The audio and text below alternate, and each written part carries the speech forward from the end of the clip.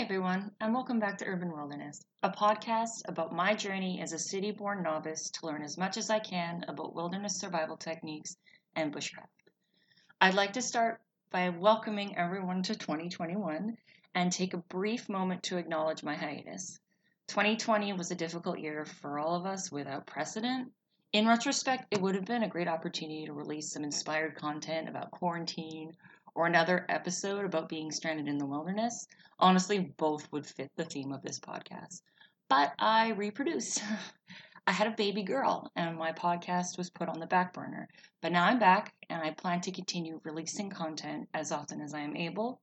My goal is to have a new episode out every month. I'm going to start off this year with a series called High School Apocalypse. A lot of us are stuck at home watching Netflix. I know I am. So I've decided to do a comprehensive summary and review of the Netflix series Daybreak. My goal is for a format similar to my episode on the novel Hatchet.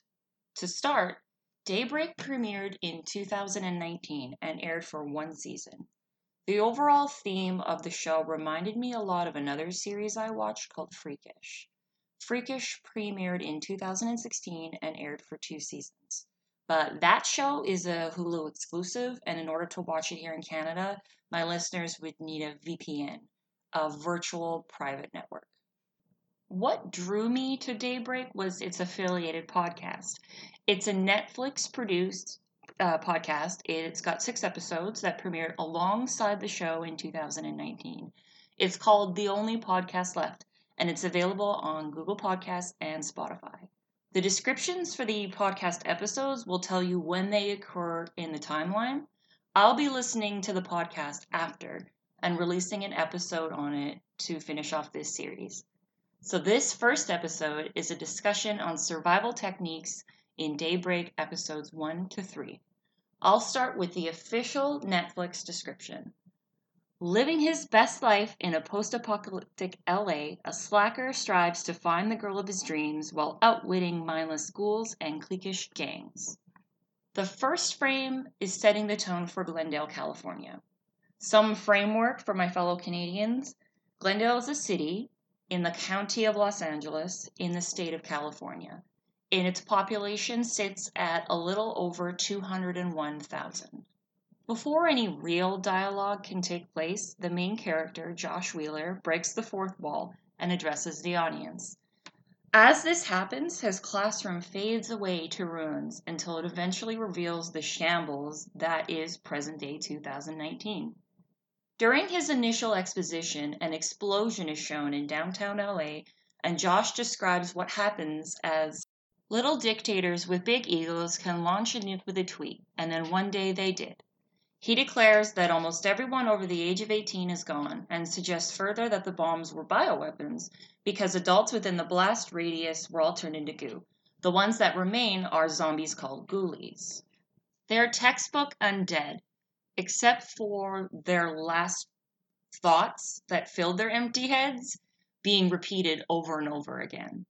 The bombs also resulted in the mutation of local Glendale animals. The first examples shown are a boar-sized pug and a squirrel with approximately 24 eyes. Both show signs of altered physique and aggression. Josh also explains that not all the bombs that fell resulted in an explosion. It's subtle and suggests that dud bombs are an occurrence, but leaves us guessing as to whether they are common or rare. He encounters a missile half buried in the asphalt of a suburban street. He states that this is a deal breaker when searching for a place to live.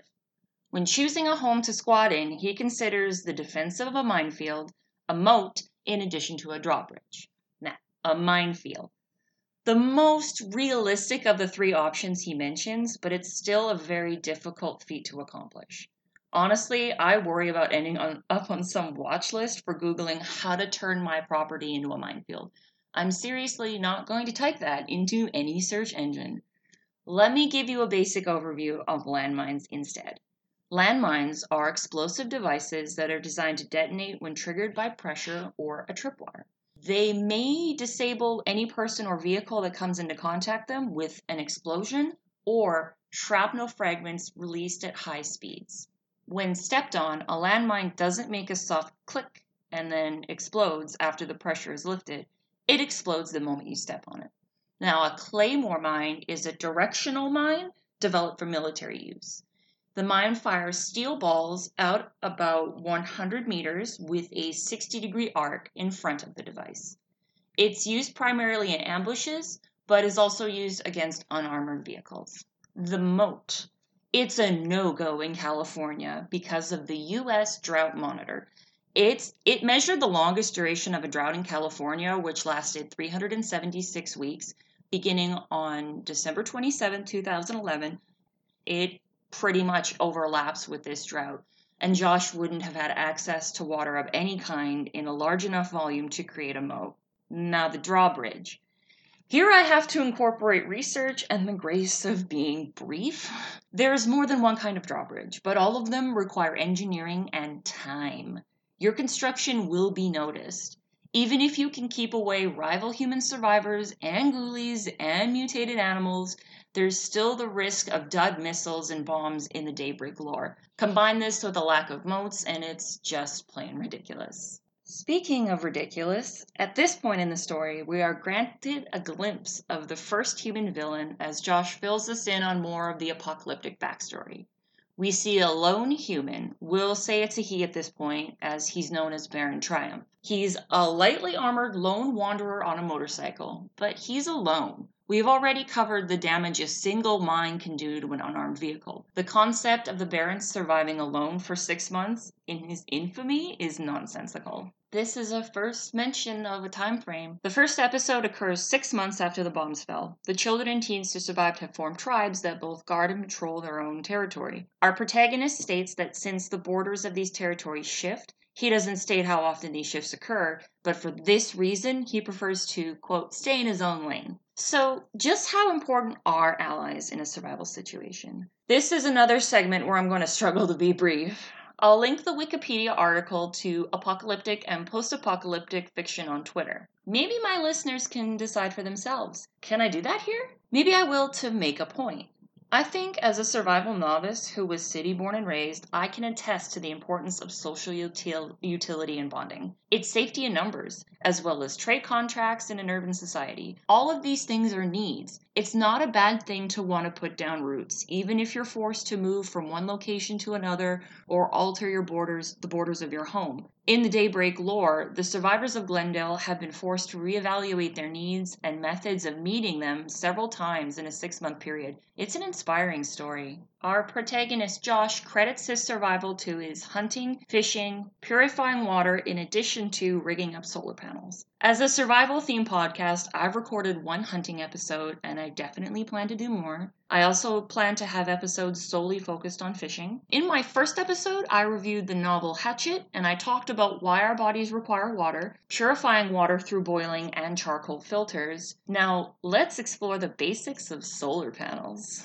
Individual solar cells make up a solar panel. These cells are composed of layers of silicon and phosphorus. These provide the negative charge. Layers of boron provide the positive charge. Solar panels absorb photons from sunlight and in doing so initiate an electrical current. The energy generated from photons striking the surface of the solar panel allows the electrons to be knocked out of their atomic orbits and into the electrical field generated by the solar cells. This electric field then pulls these free electrons into a directional current. This entire process is known as the photovoltaic effect. So in summary, fishing, hunting, purifying water, in addition to securing and rigging solar panels, are all very valuable skills for sure. Josh is a very talented and competent survivor on his own. He does join forces with 2 other characters, Angelica and Wesley, and in doing so, takes them to his old condo in which he stashes supplies. We're shown his stored food both preserved by chemicals like junk food and instant noodles, or through methods like canning and pickling. He also has bottled water, toilet paper, and O-negative blood bags stored in a mini fridge. Each of these resources are prized basics for survival and trading. When the trio is confronted by a mob of hostile tribals, the blood saves them. I've got to admit, they find a very original use for the blood to grab victories from the grasp of their enemies. Water balloons full of blood are thrown and blood rains down on them directly from a bucket. An entire bucket! That's insanely creative.